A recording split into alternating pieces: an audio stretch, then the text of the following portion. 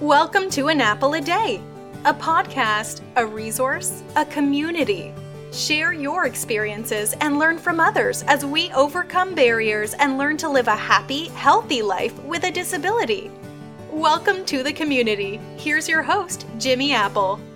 Welcome to another episode of An Apple a Day. I'm your host, Jimmy Apple. But today's just a bit, a bite, a slice of the apple.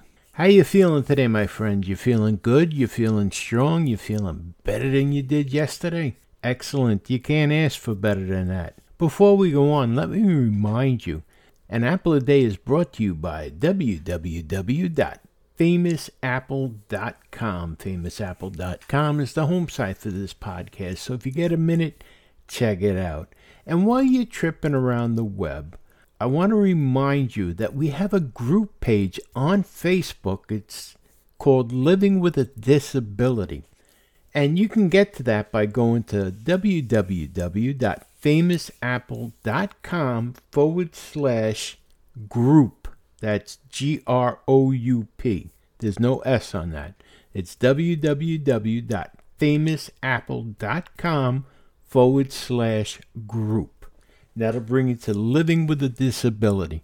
Great place, people chatting, people making friends, asking questions, answering questions. You get a minute? Check it out. I want to ask you, since becoming a person with a disability, have you adjusted your bucket list? Better question, did you have a bucket list before you got a disability? I didn't. I used to live for the moment. And I used to say, I'm going to do this, I'm going to do that. And I never really looked towards the future. And then when I became disabled, when I had a disability, I started looking back at things saying, I wish I would have done this, or I would have liked to have done that, acting as if my life was over. And nothing could be further from the truth. Just because you have a disability, your life isn't over, and you still have a future. People seem to forget that. They get a disability, like somebody has a stroke, and they feel, my life is over. I'm going to sit in this armchair, and I'm going to sit here, and I'm just going to rot. It's almost like you're planning your end. You can't plan your end. You have to plan your future. If you have a disability, that doesn't mean life is over. I've heard people say that, and the reason I'm talking about this is because someone I spoke to on the web from the group, we got into a conversation in the private messenger, and they were telling me that their life is basically over because they had a stroke. I've had 5 strokes, and I don't think my life is over. I'm still planning for the future. I have a bucket list, plans that I wanna meet, that I want to do. All right, I've had to adjust my plans over the years. Like, I can't go hiking up in the Adirondacks anymore because, well, one, I'm in a wheelchair and it's kind of rough terrain. But there's still things that I want to see, people that I want to meet. So you adjust your bucket list accordingly. Just because you have a disability doesn't mean your life is over. Just because you have a disability doesn't mean you're a prisoner in your house.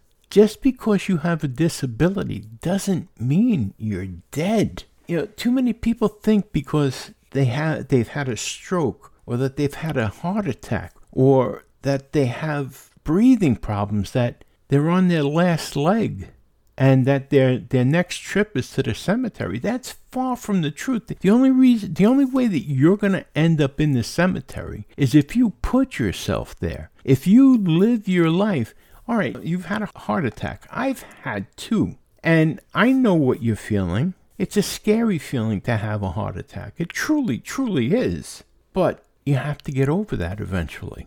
All right, you're allowed, like I've always said it, you're allowed to have that pity party. You're allowed to be scared. But eventually, you have to take a deep breath and stand up and say, okay, I know I've had this problem, and it's time to move on. You have to adjust your lifestyle. No ands, ifs, or buts about it. I have 11 stents in my heart, so I definitely had to adjust my lifestyle. I'm no longer powerlifting. Not that I ever was, but I can't go out now and start a powerlifting course. So you have to adjust your lifestyle accordingly. But you can still live. I've had 5 strokes, like I said. The last one being the worst so far. And, all right, I lost my eyesight in my left eye. I lost the use of my one leg. I can no longer drive. That's devastating to me. But you have to adjust to it. Doesn't mean I'm dead.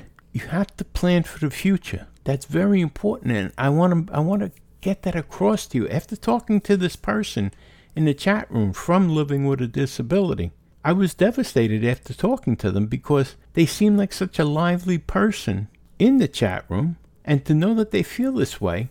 And I think after talking, hopefully they felt a little bit better, but you have to adjust your attitude and adjust your bucket list. And if you don't have a bucket list, make one. And maybe over time you may have to adjust it again and again, but keep on planning for the future. Don't give up. Don't say, well, my future's gone. I don't have a future. Everybody has a future. Stop thinking like your future is gone. Forget about the past right now and just plan for the future. Even if on your bucket list is only to go see a relative, plan for that. Maybe you want to go see the Empire State Building in New York or the Statue of Liberty. Maybe you want to go see Mount Rushmore. Maybe you want to see the Pacific Ocean or the Atlantic Ocean, the Grand Canyon. Maybe you want to go see your grandmother or your grandfather, your auntie, your uncle, your niece, your nephew. Those are things that can be on your bucket list. Maybe you want to buy a new car. Your bucket list doesn't have to be skydiving or skiing the Black Diamond or, I don't know, scaling a mountainside or whatever. It doesn't have to be that. It doesn't have to be that dramatic. On your bucket list, it could be buying a big screen TV. But plan something for the future. Look to the future. Stop looking back at the past. Stop thinking that you're dead. God, that's such a morbid thought. You're alive. You're breathing. All right, you're stuck in a wheelchair. I'm stuck in a wheelchair. That doesn't stop me from getting around a little bit. You're stuck in a wheelchair. Make it a plan that you want to go somewhere. My plan was, all right, I can't drive anymore.